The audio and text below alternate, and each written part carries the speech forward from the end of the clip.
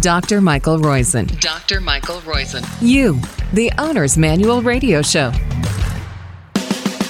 You're listening to You, the Owner's Manual Radio Podcast on Radio MD, iHeart, or wherever you download us from. Thank you very much for doing that.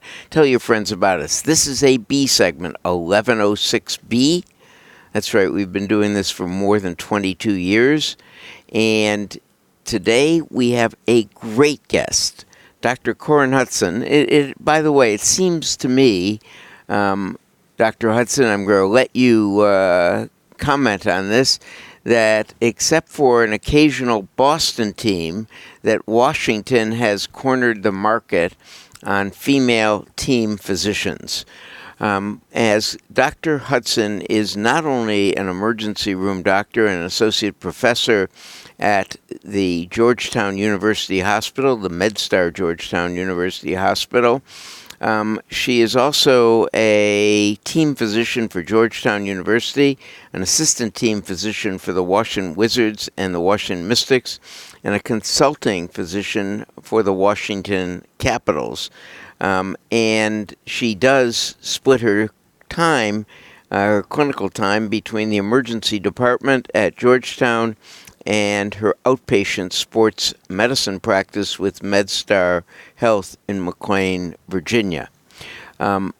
Dr. Hudson is, you can find out more about her if you want to find out more about her at medstarhealth.org. And she does know our friend who we've had on this program before, Robin West, who's the team physician for, I think, the other Washington teams that Dr. Hudson doesn't cover. But the real question today isn't about professional teams. It's about you and exercise in heat and what you should do in general about heat, and the very interesting, if you will, quick facts about heat and the survey that MedStar Health did of their residents in the D.C., Maryland, and Northern Virginia areas. Before we get there, I should say this is the B segment. The Bs are always wonderful guests, as today, and you'll want to listen. One of my favorites is the one on posture and how you can keep your posture good and balance good as you get older. That was 1104B. And as I've said on the A segment, one of my favorites also was the article on the medical aspects of kissing, which is 1063B. And the book is called Kissing for that one. Before we go there, I should tell you that we are sponsored by Life's First Naturals. You can go and learn about the benefits of, for example, randomized controlled trials of bovine colostrum for very hard exercises. So were you a basketball player and you might have a leaky gut if you worked continually hard at it or ran a marathon.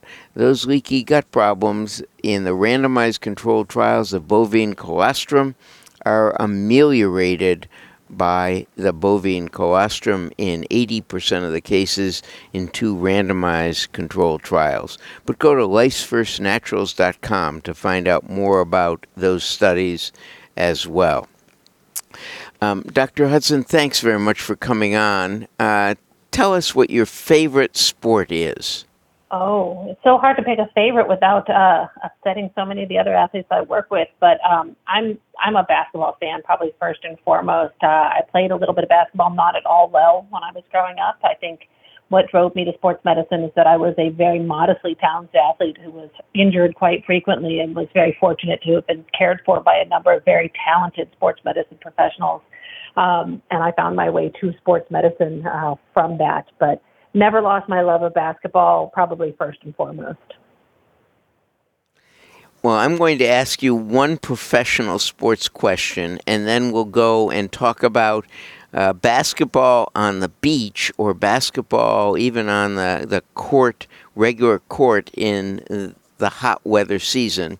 as well as talk a little more about heat and exercise. But it seems to me that we're seeing more injuries of pro sports players that keep them off the court for the rest of the year. Yet they're better trained, it seems, than they were in the past. Is this because in the past they played through injuries and were more careful of the athlete now? Or is it that they're more extreme? Or what do you think the cause is of those? Or is my perception of an increased, if you will, season-ending injuries mistaken? I think it may be a little bit of both. I think we may have a little bit more knowledge and awareness of it. I think the 24-hour news cycle and the availability of social media makes us more aware of injuries when they happen, and the fact that athletes and their support staff may tell us a little bit more. We may have those in-depth awareness because they're live tweeting what's happening. They're telling us more about their injuries and their rehab than we may have seen 15 or 20 years ago. It makes us a little bit more familiar with their injuries when they happen. But we're also seeing athletes train a lot more than they used to. We're seeing athletes play year-round in ways that they didn't. We're not really seeing athletes, even in the adolescent and the youth levels, take off seasons the way they used to. And while that year-round training allows for very highly trained athletes, it sometimes doesn't allow the body a chance to rest in quite the same way. And so we do see different types of injuries now than maybe we did 20 years ago. Yeah, it's interesting, and you probably are not old enough to know who Rick Barry was, but I was in San Francisco when whatever that team was in 1971-2 won the championship. And it may have been 72-3 or 3-4. I can't remember exactly. But it was interesting. The players did not play basketball in the off season then. They kept in shape by playing other sports. And so I used to play a lot of a game called squash. And Rick Barry came to the squash courts and said, "This looks like an intense game. I'm going to come and learn this and use this as my off-season workout." And that's what he and a number of the players did. But today they keep shooting baskets and playing basketball all season. And I guess it's the same muscles and same joints they're working on rather than just keeping in cardiovascular shape. It's true. We see that even the most elite athletes in their sport are athletes who typically played more than one sport at least through high school. And so this early sports specialization that we see now amongst youth athletes is probably not a great idea. We see these kids as early as 7, 8, 9 years old playing elite or travel sports year-round. And my personal opinion, and that of many of my colleagues, is that it's probably not a great idea, not only for burnout and for injury risk, but just for the overall well-being of the kids. And it's probably not great for their sports development, because we know that the best all-around athletes, the Michael Jordans of the world, played multiple sports all the way through high school, and many of them even beyond. We can name lots of great athletes through the years who were, a Heisman Trophy winner in football, but were also playing basketball. They were playing baseball as well. They were two-sport athletes all the way through college, even beyond. So I think that you're right. That probably also has them using different muscles during different times of the year. We've seen athletes who are summer Olympic athletes in one sport and winter Olympic athletes in another sport. They're getting an off season from one sport, and that's really probably good for them physically, mentally, emotionally, a lot of different ways. But we are seeing now some of these athletes, we see this in the WNBA players who feel in some ways financially pressured to play in Europe or around the world. They play internationally, and many of them don't get a week off. Even the women who win the championships are having their championship celebration, and they're on a plane the next day heading overseas to play with their overseas teams. And they're barely finishing their overseas seasons before they're back on a plane back here to pick up with their WNBA team to start the season. And that really gives very little downtime to recover. Yeah, I think speaking of things we shouldn't do, is there a temperature we shouldn't be exercising during? In other words, let's get back to heat. And I should mention again, we're talking with Dr. Corinne Hudson, Hudson, from MedStar Georgetown, and you can find out more about her and the programs at medstarhealth.org. So, Dr. Hudson, is there an absolute temperature where you'd say no matter what condition you're in, you shouldn't be exercising? I wish there was, but it's probably not that simple. I think it really has to do a lot with how well you are acclimatized to your surroundings and what kind of exercise you're doing. So if I grew up in South Florida and I'm used to the heat and humidity of South Florida, going out and exercising in that heat and humidity is probably not going to affect me the same way it will if I grew up in the upper Midwest in Minnesota, or if I'm from Canada and I'm used to the cooler, drier air, and all of a sudden I go on vacation in South Florida and I decide I want to go out and go for a run at noon.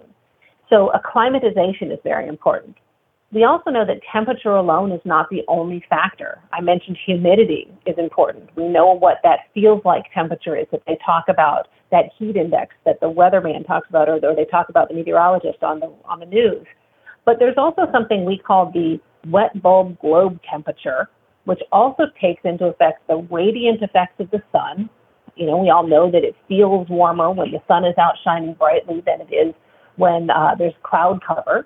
It also takes into account whether or not there's any wind, whether there's a breeze and the air is moving, and gives us some sense of the effect of whether the surface we're on is also radiating any heat. So you mentioned earlier playing basketball on the beach, or we think playing basketball like on a blacktop. We know that cities can be heat sinks with all the blacktop and the concrete. In a city, they just absorb heat. And so a city is, by and large in the summer, a much hotter place to be than out in the country, where at night the green space lets the heat out. And so it's actually cooler to play on things like grass surfaces, like a baseball field, where the heat's let off, than it would be to play on that blacktop basketball court, which is just going to absorb the heat. So something we call the wet bulb globe temperature, and many websites that do weather can tell you what that is, will give you that temperature. And then there are charts that we use. Tell me that name again. Tell me that name again. Wet bulb globe temperature. And it actually comes from a device that we use. And the original device actually has a little circle that's painted black, and an anemometer, a wind speed measure, and a temperature gauge. There's actually a smaller device that's now a handheld digital device that you can measure this. But most of us go to a website that has the National Weather Service telling us what the wet bulb globe temperature is for our area. And so what are the precautions? In other words, when you think of kids, or even us weekend athletes, so I just saw a story on weekend athletes get the same percentage benefit as if they just exercised on the weekend. That is health benefit, not fitness benefit, but health benefit. If they exercise 250 minutes and it's all on a weekend versus 250 minutes spread throughout the week, the health benefit was the same. So a lot of people exercise, I suppose, on the weekends or on the evenings. What are the precautions we should really take if we're a weekend athlete in this type of heat that we're seeing this summer?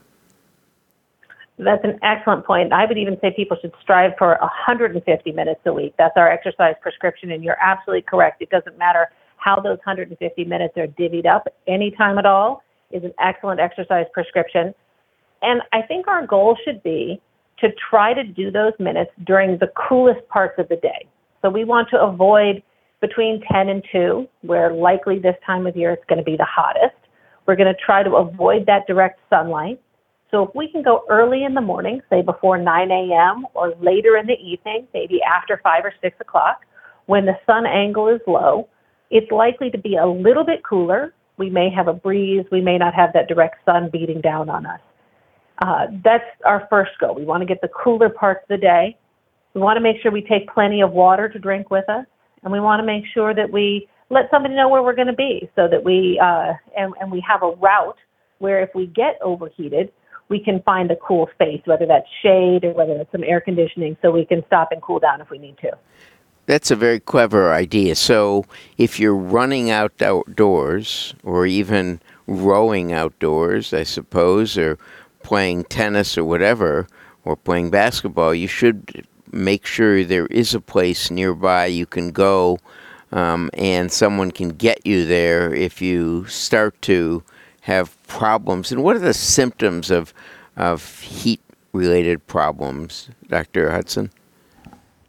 So the first symptoms are easy to miss, and so I think it's important that people think about them. They may be really kind of benign, like a headache or like some mild nausea. People may just feel a little bit irritable. As they advance, it may get much more obvious. People may get confused. They may have fainting. They may actually even have seizures or collapse. That's obviously very severe. Patients with any of those second set of symptoms should be taken to a hospital immediately. Those are emergencies. They need to have someone call 911. But those very early symptoms may be really mild. It may be things like a headache or some mild nausea.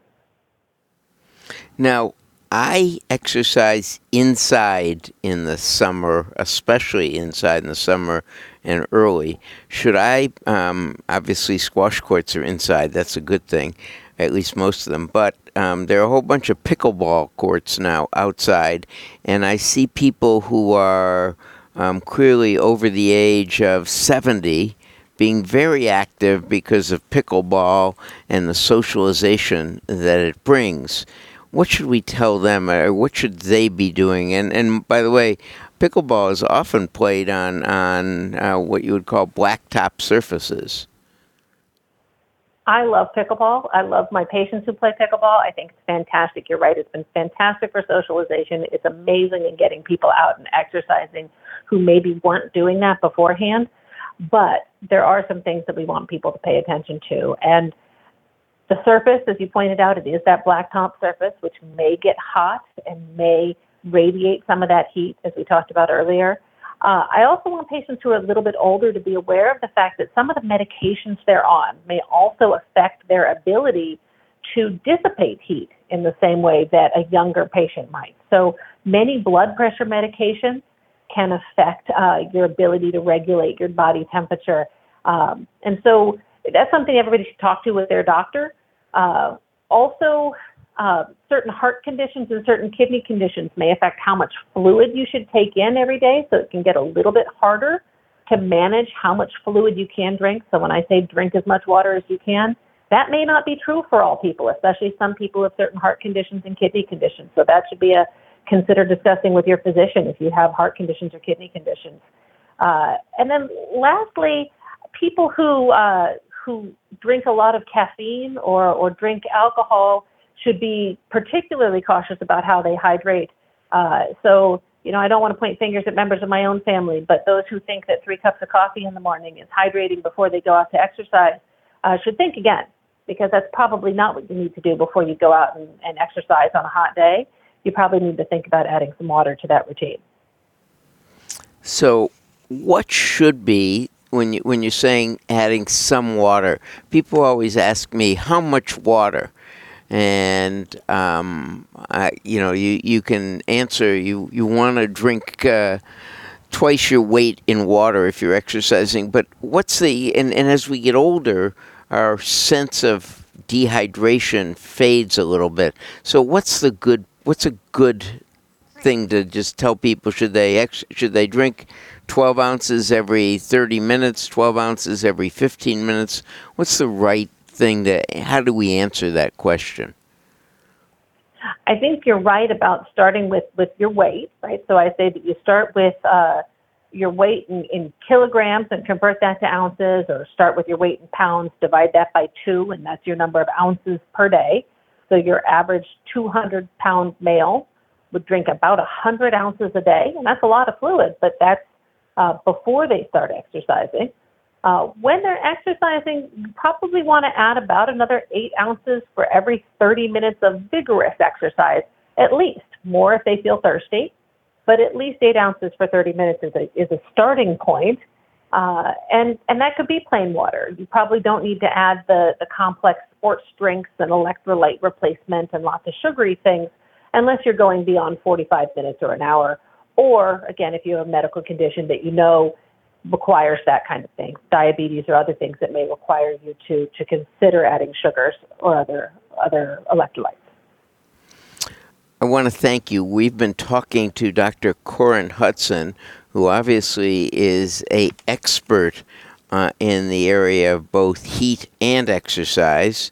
And I'm going to give her a chance to give us a last second, if you will, advice on it. But just to tell you, we are brought to you by Life's First Naturals, the makers of both True Biotics and bovine colostrum products. You can go to lifesfirstnaturals.com to see the data on it, as well as to order their products if you wish. Dr. Hudson, Corin Hudson, it does practice sports medicine and is an expert on concussion and concussion treatment. She is in McLean, Virginia, as well as you can find out more about her at medstarhealth.org. I should also say one of the other experts we've had on relating to concussions is Julian Bales, who is a true expert, having been one of the originators or finding of CTE when he was with the Pittsburgh Steelers organization. Dr. Hudson did training at the University of Virginia, and she was part of the Eccles Scholar Program, so as you can tell, is a true expert in this area. Any last things we should tell people about heat illness and exercise in the summer? So the last thing I think about is when I think about youth activities in particular. So I have young children. My kids play in youth sports events like Little League and outdoor camps. And a lot of those don't have athletic trainers or specific medical emergency plans. And I think sometimes that falls to coaches or parents to think about, what are we going to do? And some of these events happen on weekends, and they're outdoor tournaments, and the temperatures really can hit 100, 105 degrees in much of the country during this part of the year. And so I think that if parents can think about what's our emergency plan going to be, are we going to have enough water? Are we going to have coolers of ice water with towels we can use, fans we can use to help cool down not just the athletes, but also the parents and grandparents who are fans who may be overheated in the stands. And then at certain events like those athletic events, and we see this in races and marathons, we sometimes have people who get to that collapse and fainting stage where we actually have to immerse them. We dunk them in cold water to cool them down. And in particularly remote areas where the hospitals may be 20, 30 minutes away, having a cold water tank or a dunk tank where we can actually cool athletes down makes sense. If you're going to be at an event like that, it probably makes sense to have a sports medicine physician or an athletic trainer present. And so I would certainly lobby for that if there's going to be a large event where it's very hot and there are a large number of athletes present. You want to have a medical professional there to ensure the health and safety of your athletes. You know, that's really superb advice, is to have an emergency plan available. And the other thing, the other piece of advice that I have not seen other people give out, Dr. Hudson, but is so important, is you've got to take care of the grandparents in the stands. A lot of grandparents avoid drinking water beforehand because they don't know where the nearest bathroom is or facility is, and consequently they can get dehydrated even as fast as the athletes. So make sure you take care of the fans in the especially the older age groups. And I would say I haven't seen dehydration at pickleball, but I expect to this summer as it gets more and more popular. So if you're playing pickleball, make sure you're hydrated as well. It's an amazingly wonderful, athletic, and sweating sport, if you will. So do that. Those are all great pieces of advice, Dr. Hudson. Dr. Hudson, again, is available at medstarhealth.org. Thanks very much for being on, and especially Caitlin, thank you for our engineering. And we ought to thank you, the listener. You're what motivates us to do this. We'll be back next week. I don't know if we can ever have as good a guest again, but Dr. Hudson, thank you very much for being outstanding. We'll be back next week.